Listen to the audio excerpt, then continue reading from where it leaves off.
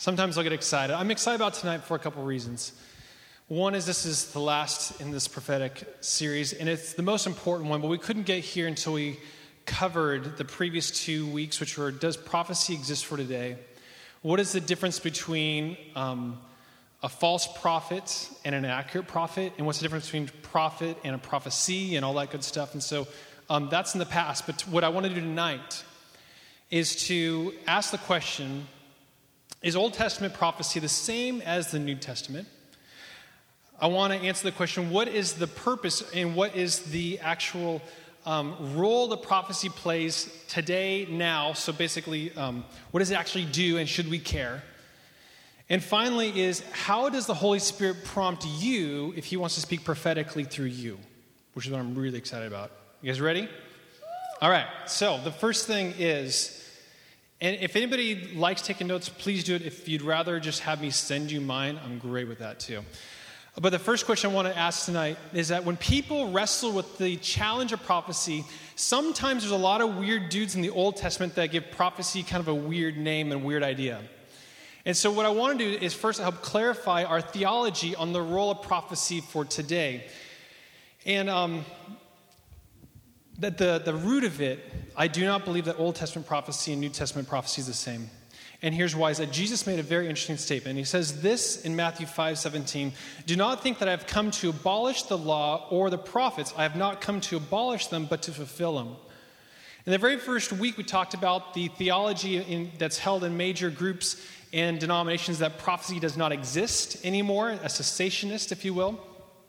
And they will reference this, and they basically say, well, Jesus came to fulfill, and therefore, because Jesus came to fulfill prophets, there's no more prophets now, there's no more prophecy. And so it's easy to assume that because Jesus fulfilled them, that they no longer exist at all. But we also see that in the same sentence as Jesus is talking about fulfilling prophets, he also fulfilled the law. Now, what did Jesus do with the law? Did he get rid of it completely? No. We still have the law. He just satisfies it a different way. He says that all the law and the prophets and the commandments can be fulfilled in this love, the Lord your God with all your heart, all your strength, all your mind, and your neighbor as yourself. And so when Jesus came and he actually fulfilled the prophets, what does that mean? Well, the first thing is that he actually fulfilled all the prophets about him. His life was the fulfillment of all the messianic prophecies that he would come and he would be our Savior. But just like the law didn't go away, neither did prophets. Prophets got redefined, got issued a new role, just like the law did. And we see Jesus referencing this exact transformation of the role of the Old Testament prophets in this statement. He says this in Matthew 11:10. It says, "Truly, I say to you, among those born of women, there is not arisen anyone greater than John the Baptist." That's a pretty big statement. I tell you what, no one has been born of a woman and is greater than John the Baptist. I don't know who else would be not born of a woman, but that's pretty important. But look what he says after. He says, "Yet the one who is least in the kingdom of heaven is greater than he."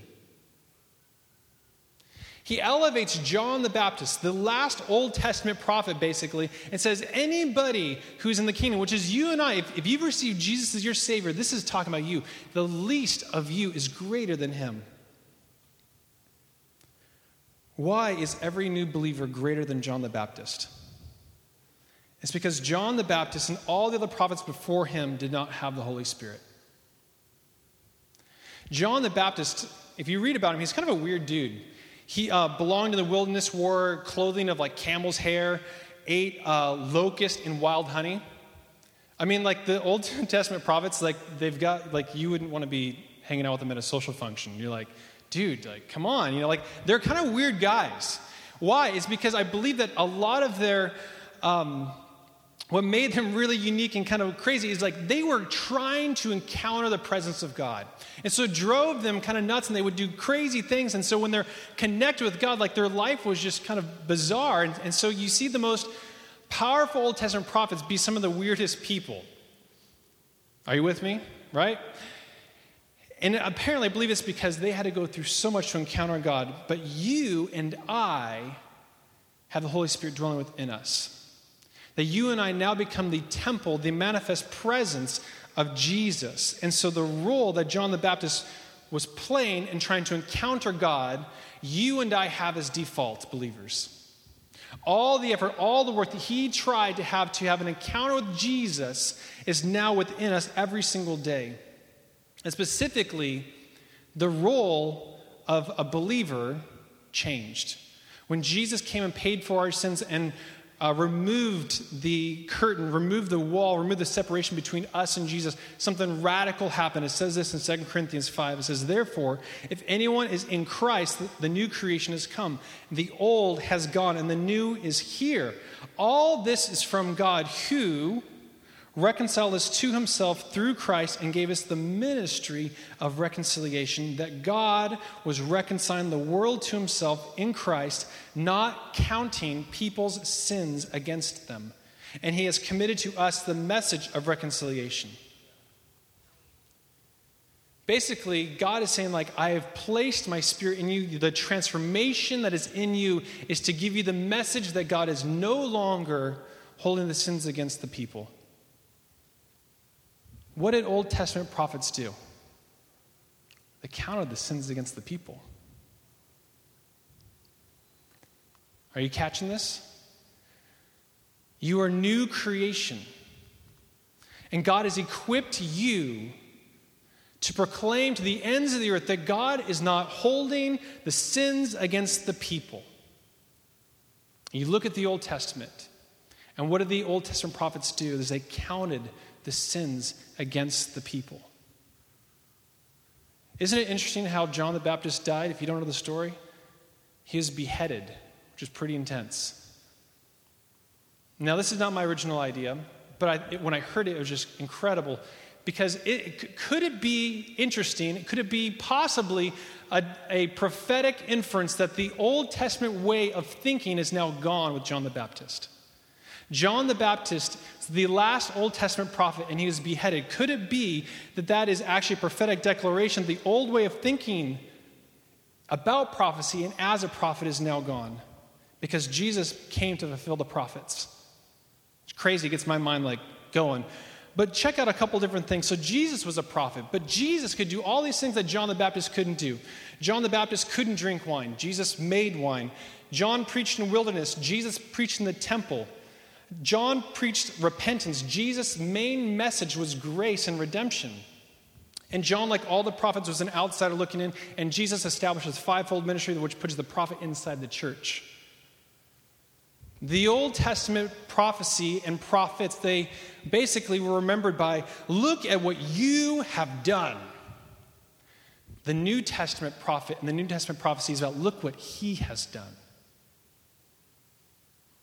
The Old Testament prophet says, look out for the warning of God, the warning of God. And the New Testament prophet and the role is look out for the welcome of God. So we've been given the message of reconciliation. We've been given that power. We've been given that mandate to use prophecy in a brand new way. So we actually have to ask ourselves, okay, what does prophecy do for us and why should we care? 1 Corinthians 14 says this, pursue love, yet desire earnestly spiritual gifts, but especially that you may prophesy. That word gifts there, it's actually not in the Greek. How this should be read is that earnestly desire to be spiritual, especially that you may prophesy. And then it goes and talks about all the gifts. The exhortation from Paul is to be affected by your own transformation. Earnestly desire to be spiritual, to be mindful of Jesus, to be mindful that I've been redeemed, to be mindful that God has transformed me. And then basically say, especially that you may prophesy, meaning that let your salvation benefit those around you. Let prophecy be the outflow. Let the proclamation that God is not holding sins against the people, that God has given you the job to communicate the goodness. Let that affect your life and affect those around you and benefit those who you know. In verse 2 he says, for the one who speaks in a tongue does not speak to men but to God. For no one understands, but in his spirit he speaks mysteries. He's talking about speaking in tongues and praying in tongues. But one who prophesies speaks to men for edification and exhortation and consolation. One who speaks in a tongue edifies himself, but one who prophesies edifies the church. Now I wish that you all spoke in tongues, but even more that you would prophesy. And greater is one who prophesies than one who speaks in tongues, unless he interprets, so that the church may receive edifying.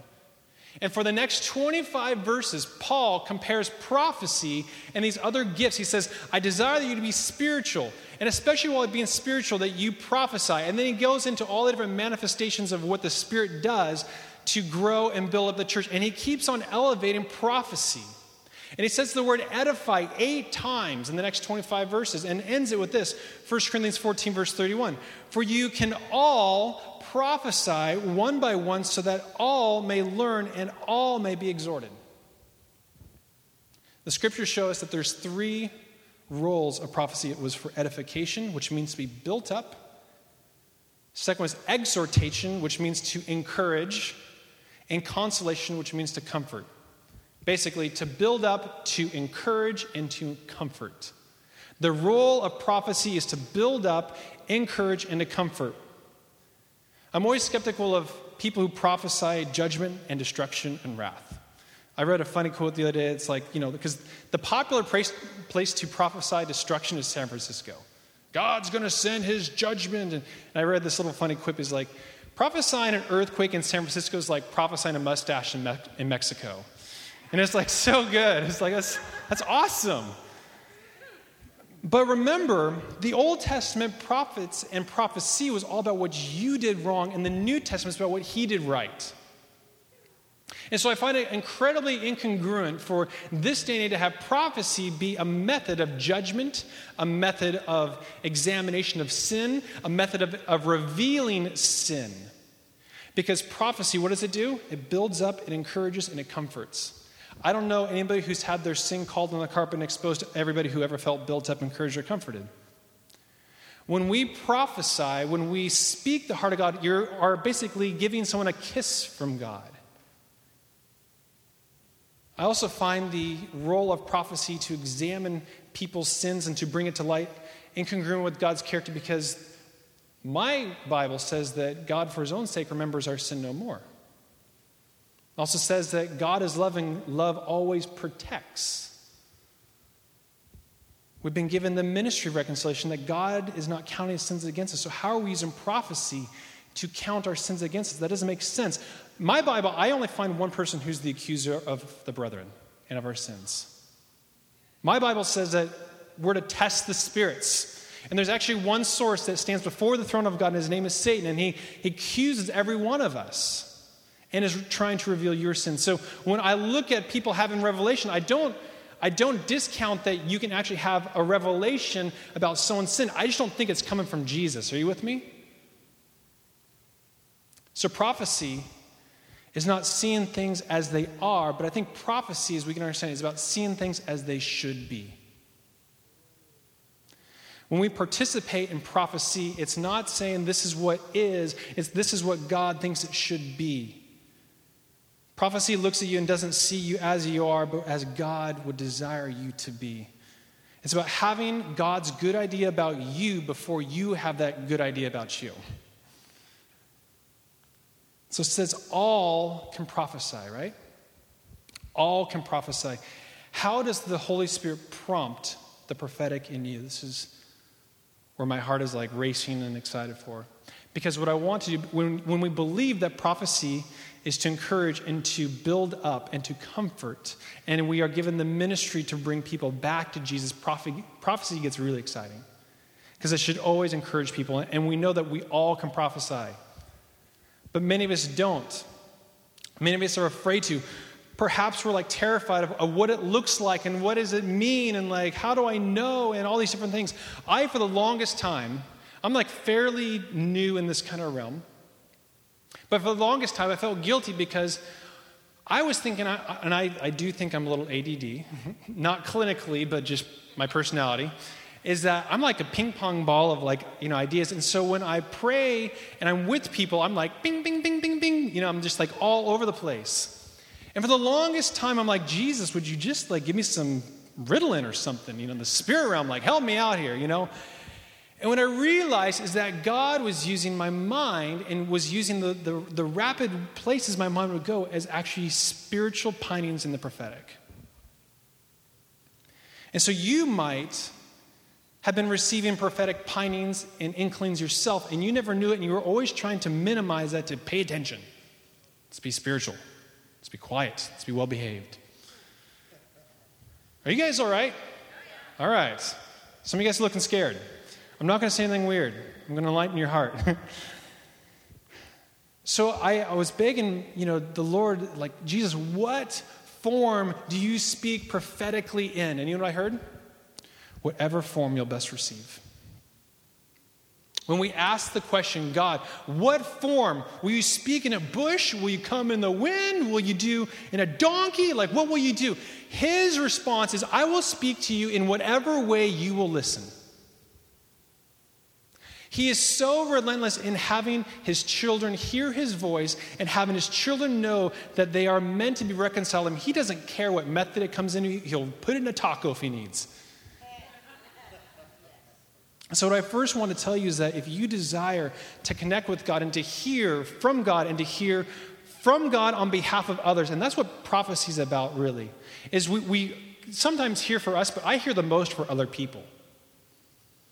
And the same is going to be for you, is that the prophetic gifting that you have, it's not a selfish, like, I'm going to go be by myself and hear only from Jesus. It is actually for you to be the conduit, the plumbing of the Spirit in this realm. You are to be a little pipe in between this earth and heaven to the hearts of people. You are producing a heart transplant in people's lives by what you hear from God. And so God is going to do whatever it takes to have that connection to you. Think of it this way. If you were to have a child and you tragically learn that your child is going to be deaf and cannot speak and cannot hear, you're going to learn sign language. It's not even a question. You, as a loving parent, you will do whatever it takes to have your child know that they can communicate with you and enable that. So let me give you a few common ways that I have found and perceived that people have stewarded a prophetic gifting. Actually, all of these ways are found in the ministry of Jesus, which is super cool. And I'm going to go from easiest to hardest, or simplest to most unusual. How about that? Does that work? And so the goal here is for you to be able to recognize and to be aware of how God might begin to want to speak to you. Because I don't know about you, but for me, like, God doesn't come in the James Earl Jones voice like, hello. Like, he doesn't do that for me. But some of the more powerful times I've had with Jesus have been just these, like, pinings, like these urges, like these different things that come. So some of these, like, flow in me, and some of these don't at all, and that's all right. The important thing is that Jesus speaks to us. So don't look at this as like the definitive way, but this is just to give you a framework in case you're like, that's weird, or why is this going on in my life? You can actually identify this is a prophetic gifting that is arising in me. Cool? So the first one is memory. A memory. The recollection of an event, a scripture reference, a truth, a sermon, a word, or even your own testimony. When you are ministering to somebody, some person, some instance, or you're thinking of somebody, and a memory jumps in your mind, it might well be the Holy Spirit. Why? Because look at what, I don't know if we even have the scripture up there, but this is John 14. It says, but the Helper, the Holy Spirit, whom the Father will send in my name, he will teach you all things, and he will bring to your remembrance all that I have said to you. The Holy Spirit speaks to us not in new things, but also in reminders. If you're always waiting for brand new revelation from the Holy Spirit, you might be bored. Because what the Holy Spirit wants to do is he says, I'm going to bring to remembrance the things I've said to you, the things I've done for you. If you look at some of the great moves of God in the Old Testament, he had like them build towers of rocks so you wouldn't forget. I wish we'd still do that. But he's like, I'm going to bring remembrance to you. So the easiest way that you can actually participate in the prophetic is when you are praying with someone or ministering to someone and something is reminded in your mind. I'm telling you, that's the Holy Spirit. I'm telling you that it's likely the Spirit of God bringing to remembrance something. Throughout the Old Testament and the New Testament, they're bringing remembrance to what God did. God, we remember this, and Jesus affirmed this in his own prophetic ministry. Basically, he's recalling what God has already done. He's referencing Scripture. He says, it is written. He defended the enemy by recollection of the Scriptures. Sometimes it requires a memory of what God has already done to participate in what God wants to do. So many times, like when I get discouraged, I have to go back and I want to, God, remind me of the things you've done, how you've done amazing things in me. And that is what settles my heart for my next breakthrough. That's what settles my spirit and my faith for what God is going to do next. And in the simplest form, when we share this, week 1 or 2, is that your testimony. It says that the testimony of Jesus is the spirit of prophecy. The word testimony means do it again. So as you share what Jesus did for me, it's a prophetic spirit that is speaking through you into the hearts of other people that says, do it again. I did it once, I'm going to do it again. I want to do it again. It's a prophetic declaration. And for me, this is probably the most common area in which God stirs my gifting. When I pray for people over there in the back, it's crazy, in those who have come for prayer with me, I'm sorry, because I'll get these random scriptures. And that, for me, is what Jesus does. I used to be I'm not trying to preach at you, I don't know why I'm saying so many Bible verses, But it's what God is doing in me. He speaks to me by what he's already spoken to me in the Scriptures. Number 2 is a picture or symbol, an image or metaphor. Basically, an object or picture, an image where it has some meaning. It might be random, it might be simple, it might be complex, but usually imagery or visualization of an object, of a scene, while you're ministering or associated with somebody is prophetic pining. Let me give you a few examples of Jesus.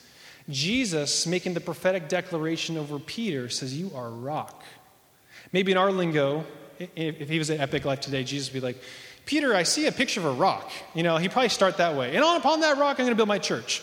But we have it as Peter, you are a rock. But it's basically the same thing. We just have our own kind of lingo these days. Jesus foretold of Peter's great temptation by a picture of wheat being sifted. It says, Satan wants to sift you as wheat. Jesus described himself as a stone, a cornerstone, which the builders would reject. The kingdom was proclaimed by a fig tree whose leaves are changing, proclaiming the season that's coming. He talked about the parable of the mustard seed. He talked about new wine and old wineskins. I am the vine, you are the branches. Jesus used images and symbols a lot. When we are ministering to people and we get a symbol, we get this is weird. I don't get what this means. Again, I shared last week that I once had an image of a toilet, which was really bizarre, that ended up being spot on for this guy. I was totally cool. And sometimes they have a difficult meaning. But being afraid of that, when we try to make sense of what God has placed in us, we oftentimes will be afraid of what it is and actually step back. One of the powerful times in El Salvador, we're sitting, I can hardly speak any Spanish. I can get myself to the bathroom and that's about it. We were there with a group and these guys were pretty gruff. And I don't know if it was Shayla Todd or somebody else, but someone, this gruff guy, we're trying to love on them. Someone's like, so when did your brother die? And he just got pissed and stormed off, right? She had a confirmation image in her mind about something that she was feeling about this man. It was spot on. It's crazy. One time there was, in El Salvador, a vision of a Christmas tree. A gal had, Stephanie had this. She's like, I just see a picture of a Christmas tree as I'm praying for you guys. And the couple broke down. Because the Christmas tree was symbolic of all their marital problems and their fights. And so it's important to know that if you are ministering and you get something bizarre or random, it may make no sense to you, but it's important that you share it. You're and you can disclaim this. And you're I have no idea why this just jumped in my head, but this is what I just thought. And you'll be surprised at how many times God wants to give you something that's specific to somebody else through you. The third is a story, a narrative, or analogy. where meaning is found in the purpose of the story, in the role of the story. Jesus used prophetic stories all the time through the scriptures. The parable, when talking like the kingdom of God coming, he talked about the parable of the sower. He talked about the hidden treasure. He talked about the hidden pearl. He talked about the unleavened bread. He talked a lot of bizarre stories about the kingdom. The parable of the second coming. He talked about a groom coming with 10 virgins with lampstands and oil and their oil issue. It was crazy, right? They talked about a rich ruler who's going to throw a banquet and invite all these people who don't come. He talked about a thief coming in the night. Jesus used these stories and these narratives to communicate the heart of God to people. In communicating about redemption and God's heart towards people, we have the story of the prodigal son. We have the story of the lost coin. We have the story of the one sheep that leaves the fold and he's so happy about the other. Like, these are all familiar stories, but maybe we've never understood that these are actually areas in which Jesus was ministering prophetically. Because they make sense because they just came from Jesus. It makes sense. But from us, when we actually look at what he was doing and how he ministered, we have to look and say, Jesus, are you still doing that? Just because Jesus did it long ago doesn't mean he's not doing it now, because he lives in you. There's many other ones. I have a whole list. I'm going to skip it on that one. But when you tell the story, when you paint the picture, when you describe the scene and the narrative, if you will, that's designed to reach the heart. There's a designation for somebody that they're to hear from that. And that's very common in Jesus' ministry and other people that I know. I don't get dreams too often, but when I do, they're in like this narrative form, like that. And there's a few people in our ministry, like Jared Eilering and Chad Everett, like they actually are really, really good at when you take a weird dream that makes no sense and make incredible sense out of it. I had a weird dream that I had somehow Bill Johnson's cell phone like at my house, and I couldn't get it back to him, and the phone was locked, and people were calling it, and like, you know, all these things, and hills, and 3 door knocks, and dogs at the door. It was bizarre. And anyways, it was really awesome when someone made sense of it. My job wasn't to explain it. Like, at that point, I was just the recipient of this really bizarre narrative. It was like, is Jesus trying to speak to this, or did I just have some really bad burritos? And I was really encouraged by what Jared shared. Number 4 is the revelation of heart or spirit. And what this is special discernment and knowledge about the condition of someone's spirit or soul.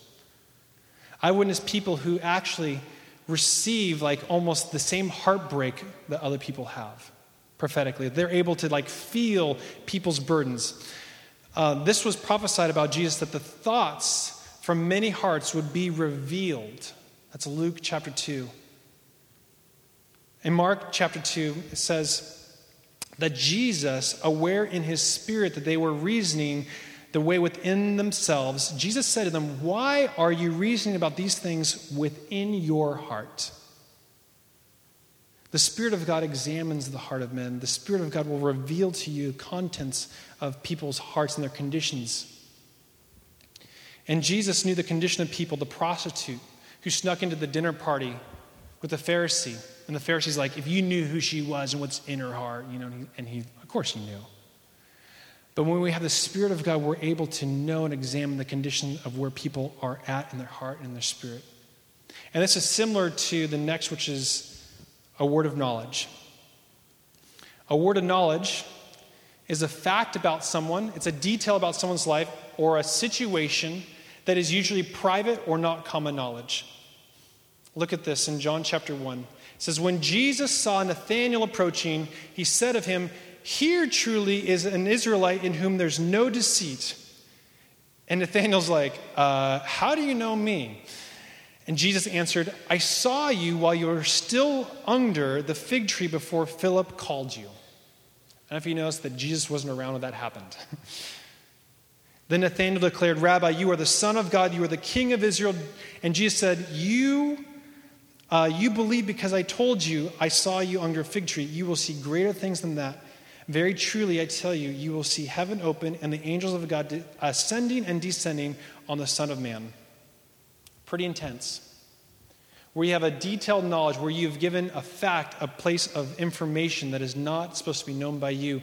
And it's a confirmationary fact that helps open people's hearts. Jesus said to the woman, "Woman, go to your husband." She's like, "I have no husband." And he's like, "You speak well. You have 5. Like he knew that. And then she's like, "I'm ready to listen to whatever you want to say." So word of knowledge, prophetically, usually is the tool which it's the bottle opener, like opens someone's heart to hear what you're going to say. In El Salvador, I've shared a lot of that, but a lot of people get those in El Salvador, ironically. Maybe it's the language barrier that we need some special help to have people listen to us. But my first experience in the prophetic was a pastor who perfectly detailed the room I was in when I was in my darkest and deepest despair and depression. Like, he told me the colors of the room. And I was like, I haven't told anybody this. It's my first. I was like, I will follow whoever you're following. It was amazing. I never knew God would do that. So the word of knowledge prepares someone to be completely open in faith. And finally is, and this is the crazy one, is the foretelling or forth. Everyone say forth. Forthtelling. It's actually a word, forthtell. Foretelling or forthtelling. Jesus was most prominent in, or I guess this was one of the more famous things he would be able to tell you, like, go into that city and you'll find a colt that's untied. Go to the man who has a pitcher of water and tell him the master needs the upper room. He would tell you all these things. Peter, before the rooster crows 3 times tomorrow, you will deny me. Let down your nets and you will catch some fish. Cast a hook. The first fish you catch, there'll be a coin in his mouth. The Son of Man will be betrayed. The temple will be destroyed. The nation of Israel will be surrounded. Rulers will seize you, throw you in prison, and kill you. Like, he was really, really spot on about what would happen. Now, people should be cautious with this one, because it takes a great anointing to be able to see what God will do. Now, there's a huge difference between what God will do and what God wants to do. And sometimes people get confused by communicating what God wants to do with what God will do. And that's where we find people get kind of their wires crossed. It's much, I think, biblical to be what is forthtelling, which is basically making things known. Forthtelling means to make things known. Foretelling means to tell them before it happens. And so to be someone who prophesies in a forthtelling manner is to reveal and to make known what God wants. And we know what God wants. He wants to encourage, build up, and comfort. Why? Because he's reconciling all people to himself. And so we can take confidence in knowing that we can reveal what God wants to do and be careful of that boundary of what God will do. I'm very cautious about that. I've had one person in my life who's actually prophesied correctly what God would do. And it was about, and I shared this I think last week, about kids and the right timing of kids and the business and very detailed prophecy. It was awesome. But I'm torn with that one because I was given that in a moment of incredible discouragement. I was given that prophecy about what God wanted and will do in my moment. And I believe what it is, it opened my faith up so that I actually would walk in that. I wonder if I would have been able to walk that out if someone hadn't painted a picture of, like, God is going to take you here. I don't know. But I'm just here to communicate to you that those are the two angles of that, and to be very, very cautious for people who suddenly are getting pictures and words and revelations and word of knowledge, to be very careful about ever saying, thus says the Lord God will do this and smite all of San Francisco. You want to have a respected prophetic ministry. And as long as you're building up encouraging and comforting and reconciling people, you're going to be fine. So I'm going to have the band come up. I'm pretty much done. So how do you do it? If those are the signs, and that's not a definitive list by any stretch. These are the ones that are most pronounced and obvious and that I've seen. I see these all in the life of Jesus, which is great, but it's not all of them. So how can you understand to participate in this? I'm about to leave to go surfing. Woohoo. Anybody surf here before? Okay. We all need to go surfing. So the best way I can describe you participating in the prophetic is with the analogy with surfing. When you're surfing, you're out in the water and you see a little wave coming. And what you have to do is you have to use your own strength. You have to use your own mind. You have to use your own direction. You have to find yourself in the right place, hopefully the right angle, the right speed. And you paddle until the wave captures you, and then you stand up on top of it. And then you are then riding all the power and the authority of the wave. Now, what people get confused with about prophecy is that they have no control over it. They have no role like, if God wants to speak to me, I guess he'll open my mouth. No. The goal is that you open your mouth and you begin to catch up to the speed of the Spirit. Sometimes I'm like, Jesus, I have nothing at all for this person. Please make them go away. No, I don't say that. But I'm like, Jesus, I don't have anything. And it feels like paddle. You paddle you paddle in faith knowing that you catch up to it. If I were to just sit there, I'm like, well, I don't have to do anything. I hope that the wave will catch me. You'll never catch a wave you don't paddle into. But when you paddle into, you're catching up to it, and eventually you get into the flow, you get into it. And that is how you can steward it, is as you pray for someone, just begin to open up and say, Jesus, would you begin to reveal what you want to have known? And just begin to speak. And eventually you'll find yourself thinking like, hey, like this kind of sounds okay. And you'll kind of like be wandering around, and then you'll catch the wave. And then you'll radically bring someone to a divine encounter with Jesus, because they have then heard from the Spirit. They might have been hearing from you. There might be a tricky transition. They might like, the first part was from you, but the second part, bueno. They might be that kind of, but that's totally okay. And so I want to encourage you guys not to be afraid of any of this stuff, but to know that you have to participate in it. So this was kind of the end, and I wanted to just end with a blessing to you guys on the prophetic. Is that all right? And we're going to sing a couple songs, and Eric will come up and close us to pray. We'll have our ministry up here. If I may, I'd love to highlight Tara, Shadi, and Nicole. These individuals are very gifted in the prophetic. And so just so you know who we recognize and highlight, and know, and a lot of people are in ministry, but specifically them, they're very good and can help guide you into hearing. Same with Eric as well. But I just want to read this blessing to you. I bless you to be able to hear the voice of God for yourself and on behalf of others. I bless you with the confidence that prophecy is for today and that you yourself can prophesy. I bless you with the discernment to decipher spirits and clearly see the works of the devil and the works of Jesus. I bless you with the peace for any distraction that enters your mind that may indeed actually be the Spirit of God speaking to you, that your mind would not be discouraged or distracted. I bless you with the biblical promise that you have the mind of Christ. Your thoughts can be and are his thoughts. I bless you to proclaim prophetically to the world what Jesus has done, and that God is not counting people's sins against them in Christ Jesus.